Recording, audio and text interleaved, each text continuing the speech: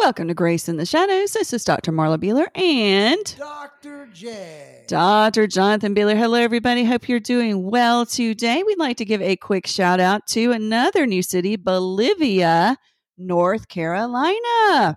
All right. Really small town in Brunswick County, if I can talk. Thank you so much for listening. We really appreciate it. You can check us out at graceintheshadowsor.org. You can text or call 251-244-4645, or you can email us at drjonathan at graceintheshadowsor.org. So what you got? Got some good ones. Okay. Yeah. Where do hamburgers take their sweethearts on Valentine's Day to dance? I have no idea. The meatball.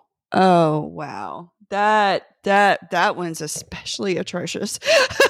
I've got another. Of course you do. Some people eat snails. Okay. They must not like fast food. Oh, wow. All right. We've been talking about New Year's Eve, New Year's Day traditions. Do you know what Canada does on New Year's Day? They go deer hunting. They actually, you're close. They go ice fishing. Oh, Yes.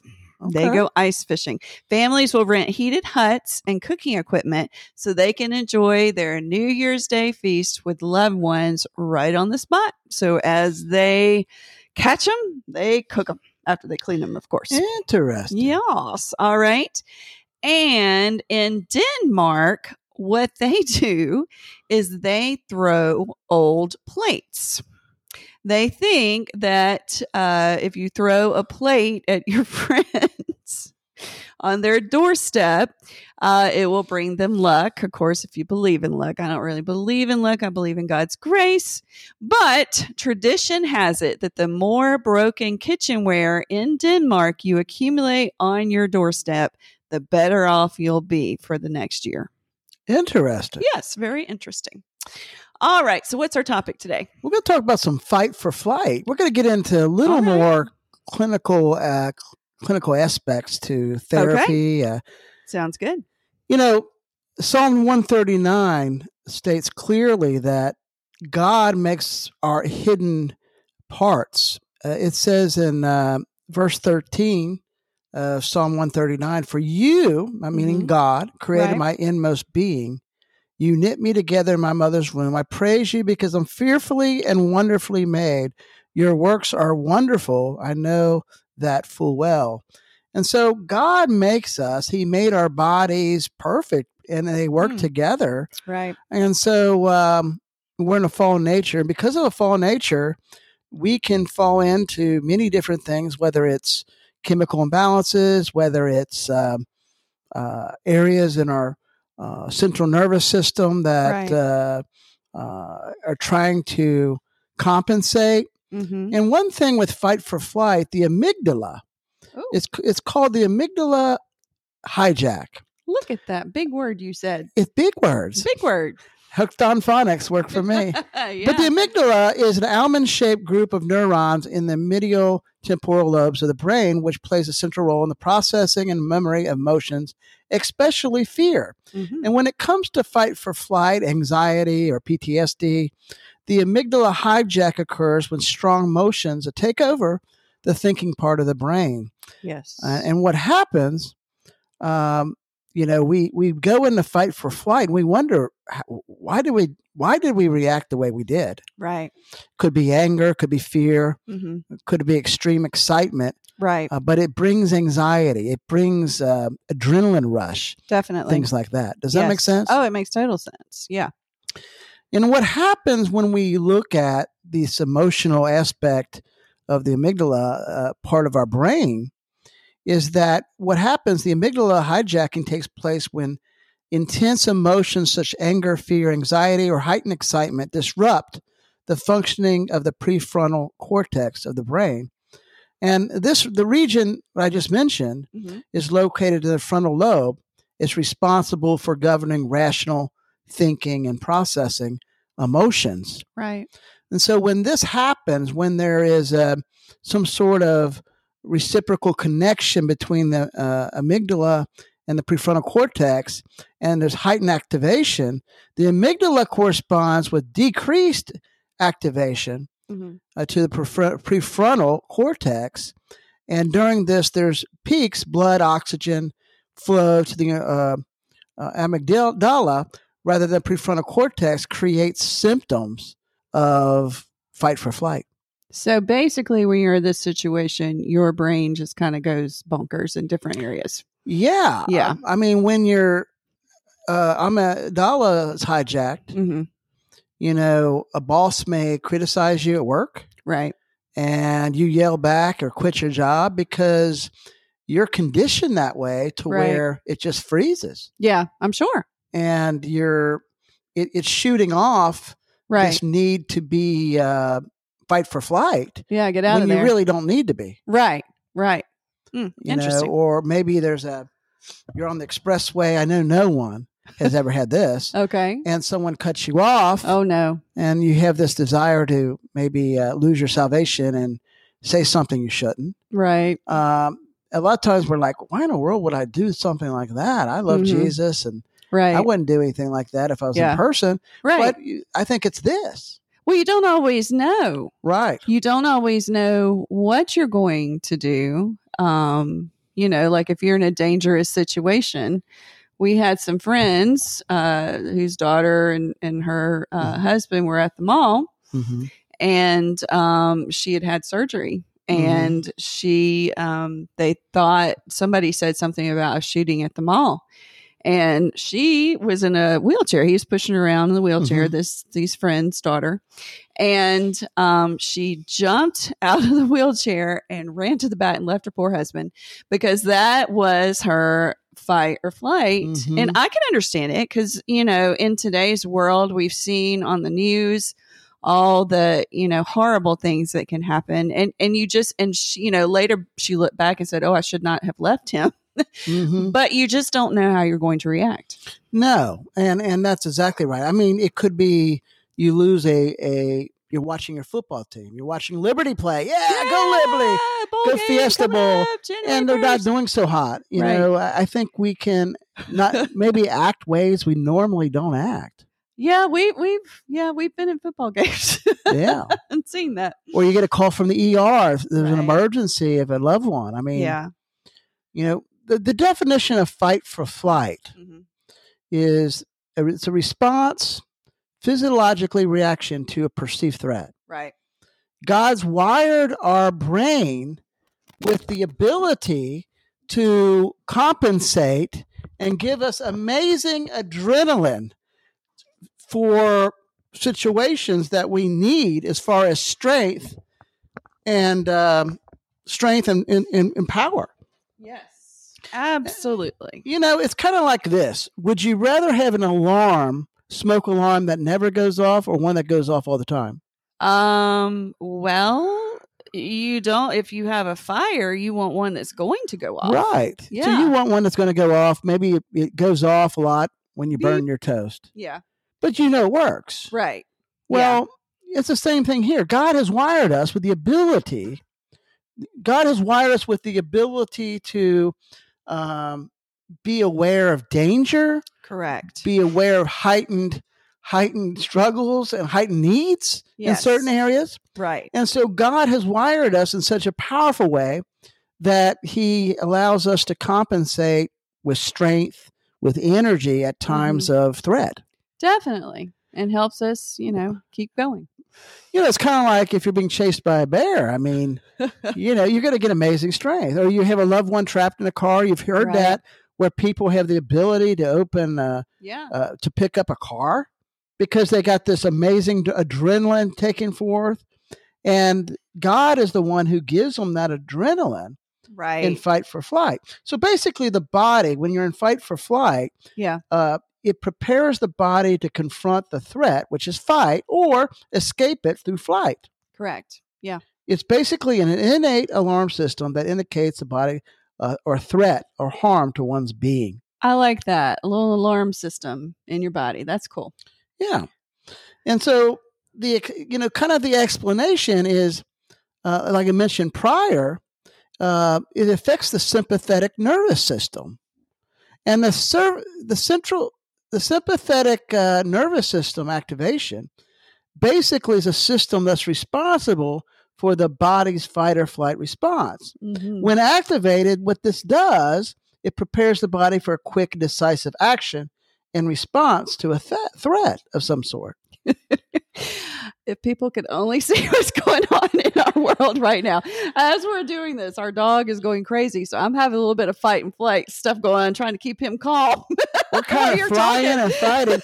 Our dog is actually dancing around the Christmas tree, and he was jumping over the wire, trying to pull the microphone out. I thought he was going to unplug the microphone. So I'm sitting here fight or flight as you're talking. I think my sympathetic paranervous system You were very activated. impressive. I was very impressed with how you were doing that. I just was kind of just yeah, going. you're just going. But anyhow, going on, release of stress hormones is the next thing in fight for flight. Mm. With adrenaline, it's called epinephrine. Okay. A lot of times they will give you epinephrine if you have allergic reaction. Yeah, I had that one time. I had an allergic reaction. My throat closed up to an allergy shot of all things, and I had to get epinephrine. So so that is made by your body. Or noradrenaline. Yeah. Okay. Cool. And so the adrenal glands release the stress hormones into the bloodstream in response to signals from the brain. And it plays a critical role in initiating or sustaining physical changes associated with fight for flight.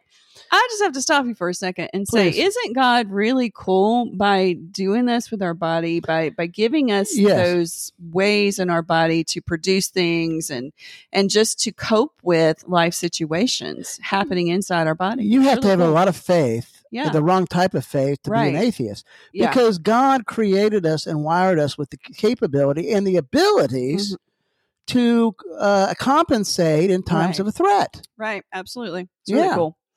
Changes in the cardiovascular system when we're fight for flight, increased heart rate, elevated blood pressure, increased oxygen and nutrients to vital organs and muscles.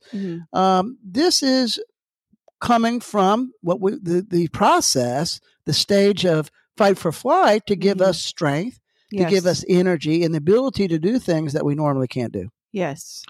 Respiratory changes. We begin to breathe more, quicker, more often. Enhancing respiratory exchange in lungs, metabolic changes, releasing glucose, muscular changes. We start to tense up, preparation for action, increased strength and speed. Pupil dilation occurs. It gives us more enhanced visual acuity, peripheral vision, sensory cognitive changes, heightened awareness, more hypersensitive to certain things. And other changes as well. Right. So when we go for fight for flight, it usually happens as a result of anxiety disorder, PTSD, panic disorder. Right. And another physiological aspect is the vagus nerve. Oh. Not Las Vegas. I was like, what? Let's go to Las Vegas. Yeah. We got a Las Vegas nerve. They have found that stimulation of the vagus nerve helps to relieve anxiety and fight for flight. Cool. Basically, the vagus nerve is part of your parasympathetic nervous system. It carries electrical signals between your brain and your body. And its main role is to control automatic functions such as breathing, innate functions, breathing, heart rate, digestion. But when in time of fight for flight, this is not stimulated the way it should be. Right. And so learning to stimulate the vagus nerve can improve your ability to control and counteract signals that cause anxiety. So some ways to do that, basic healthy life strategies. Okay. Exercise. Yes. Running. Cardio. Swimming. That's what I've been weights. doing. Love it. Are very good for stimulating the vagus nerve. Diet, either way you eat, eating healthy and balanced, maintaining a good weight. Yes. Getting sufficient sleep. Some techniques, things you can do to calm and to stimulate the vagus nerve is focus on God's word. Focus on God. Yes. Going outside in creation, looking at his creation, the beauty of his creation, praying, listening to calming music that glorifies God, reading his word, meditating on his word is key. You have an app that you play the Bible on at night sometimes when you're having a hard time sleeping. I do. There's several on YouTube that you can get scriptures that are being quoted. Be careful. Some of that stuff, you got to be careful. You have to be careful what you pick to listen to. Make sure who it comes from, that it's biblical and everything like that. But yeah, listening to music. I know a lot of times we've played praise music in the background when we were feeling maybe especially stressed, and that helped us to sleep better. So yeah, I'm very much for those things. David spent a lot of time as a shepherd, and he loved music. Yes. And I guarantee that was a calming thing for David. And so in the Psalms, he wrote Psalms and Psalms. Yes. And he prayed a lot and memorized God's word. He did. So I think getting exercise, I think working on triggers. Yes. Knowing what your triggers are first and then working on them, definitely important. Sometimes avoiding, sometimes facing them. Right. And desensitizing them. Remind yourself that you're safe, that things are okay. Right. And cool your relaxation response. I mean, learning how to breathe. You know, they say if you can breathe 6 breaths deep in and out 6 times in a minute, you're going to start relaxing. Oh, okay. Yeah. That makes sense. Because you're slowing down your heart rate. Right. You're slowing down your metabolic system. And you're calming your nerves, your CNS, your central nervous system. That's important. Yeah. I think grounding is another thing. Learning to ground, find things that you can, find a beautiful flower, focusing on maybe the red leaves of it or something, or the bulb. Focusing on maybe the green trees, smelling the air that you're in, right? Petting your dog and his fur, learning to appreciate God's creation, and kind of grounding yourself so that you feel safe. Yeah, focusing on those things around you, so you can. And it's really sad that we have to even have this conversation. But you see in our world today, you see all the commercials for people that have anxiety. You see all the commercials for people that can't sleep. We've seen children, young people, so many of them are having life issues in school and studying and things like this. So this is very important to learn how to do, because we are in a troubled world, and that trouble often comes upon us. So we've got to know how to deal with these things. And I think those are really good ideas to deal with it. Living in the present. Yeah. Not trying to focus on the past. Right. If you're focused on the past, Satan's got you exactly where he wants you. And you're going to miss maybe a blessing that God has for you because you're living in the past. You're going to miss the present. Right. If you're too focused on the future, then you're also missing it. That is true. I mean, there may not be tomorrow. Right. Well, that's true. Sometimes an ice cold drink of water helps. Oh, yes. Or sometimes taking a cold shower will shock your body back into that makes sense. Tranquility. Right. Yeah. Socializing with others takes your focus off of it and helps you. Reminding yourself of the truth and laughing. Yes. Comedy is huge. It is huge. Yes. Yeah. This is a little bit different. I mean, sometimes we do go to some clinical things. Yeah. I think this is amazing. There's theology in this. Yes. Because God created all things. Yes. For his glory. Absolutely. And we can see even in this marred, sinful, fallen world that God created us with the ability to compensate and in a very complex way to heighten threat to our being.